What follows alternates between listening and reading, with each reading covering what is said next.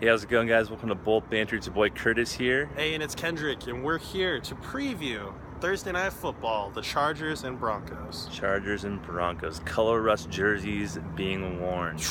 How fire are those Chargers color rush jerseys? Royal blue. Royal blue. Throwback to the 80s. All right, so we have the Broncos who are coming off a loss against the Falcons. Chargers obviously dropped the ball, pun intended. And are the Chargers ready for the Broncos? That is the main question. Kendrick, what are your thoughts going in this game? My thoughts are that the Falcons might be one of the best offenses in the NFL, and I think that they absolutely skewered the Broncos defense, which is one of the best defenses in the NFL. So my thoughts are that the Chargers offense, still high-flying against the Raiders, still was in it against the game. So I think that the Chargers have enough to kind of go look at the film of the Raiders and Broncos. Go look at the film of the Falcons and Broncos, then go look at the film of the Raiders and Chargers, see what worked, see what didn't, and set up a good game plan against the Broncos. Yeah, use the Falcons' game plan as a blueprint for taking down their defense. I mean, really, Broncos' offense wasn't looking hot. I think our defense has a chance to shut down Lynch and shut down the run game. But the battle is really going to be our offense against their defense. That's going to be the determining matchup factor of the game, really. You name dropped her right there, which was going to be my next point, was that Trevor Siemian probably isn't going to play in this game. It's not looking good for him on the injury report. He wasn't looking good on Sunday, so Paxton Lynch, your rookie quarterback for the Denver Broncos, is going to be your starter. And he could be a little bit rattled on the road, so I think it plays to our advantage that we're in Qualcomm. Yeah, at the Q. Kendrick, injury talk. Perryman's a little banged up. We have some O-linemen banged up for our Brandon Bolts. Flowers is dealing with concussion stuff again. Drew Kaiser in his hip. Kaiser in the hip, question mark. Broncos side, Ware's had some issues. Like you said, their starting quarterback has had some issues. Ware being out, that's a big factor if he is in fact out. We'll see what happens come game time Thursday night, but if he's out, that's an extra playmaker that is not on the field. Yeah, and then it lends a lot of credence too to shutting down Von Miller. And if you don't have DeMarcus Ware on the other side, then you're not going to be too worried about Von Miller over there either. Either way, our offensive line needs to be ready for this defense, big time. The offensive line has done pretty well overall, but this game especially. And we're going what I like to call the Falcon sandwich, with the Broncos being the bread. And it's not going to be easy these next couple weeks. No. So if it's not, this is the time where you got to nut up or shut up, because we've had it rough so far, but man, it's going to get a little more challenging coming up here. Yeah, and I think in this game, we got to watch for the continued development of Joey Bosa. I think Bosa really stepped up against the Raiders with his 2 sacks and 5 tackles. And I think he continues it here and puts Paxton Lynch through an absolute blender in this game. He has a chance to do it. And I think Bosa, that fires up Corey Legia, that fires up Brandon Mebane, that fires up Melvin Ingram and Jerry Tauchu. Like, how good does it feel to really have our first-round pick out there, executing and playing well? It brings a lot of brotherhood to the Chargers that they've lost, with Manti Te'o being out, with Denzel Perryman being out, with Jason Verrett being out, with Eric Weddle gone. So very cool impact, I think, to our defense. Our pass rush is key to this game. It was key to the Raiders game, and it showed, but it's key to this game. If you really think about it, our secondary, the only starter left is Lowry.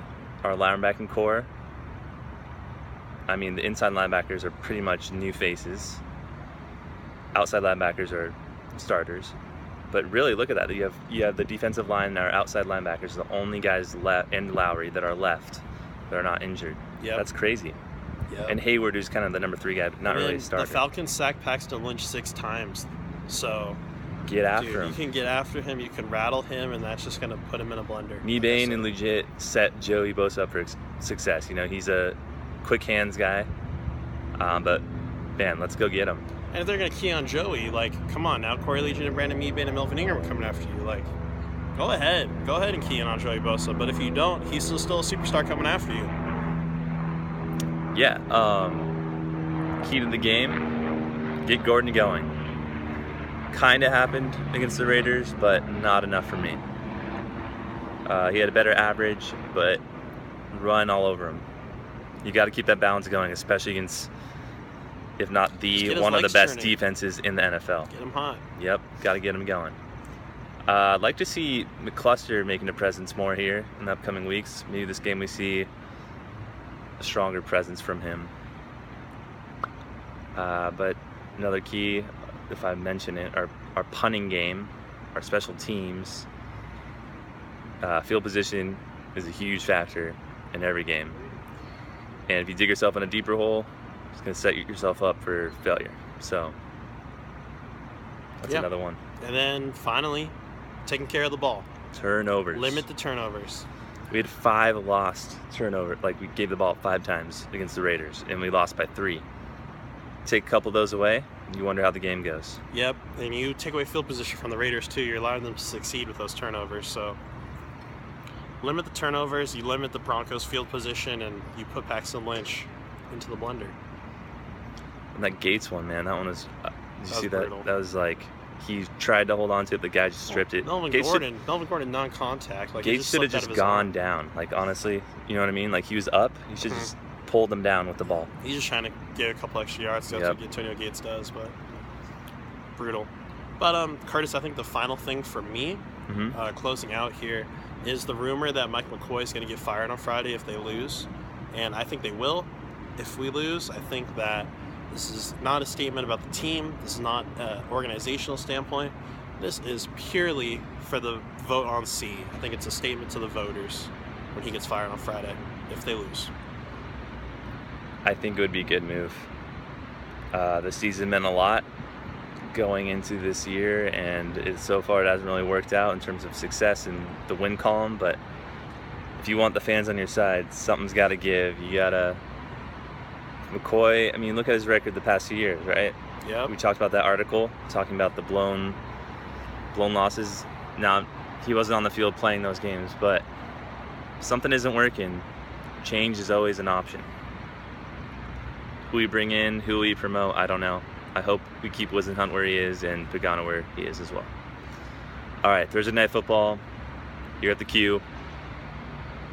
Yes, sir. Color Rush jerseys coming your way.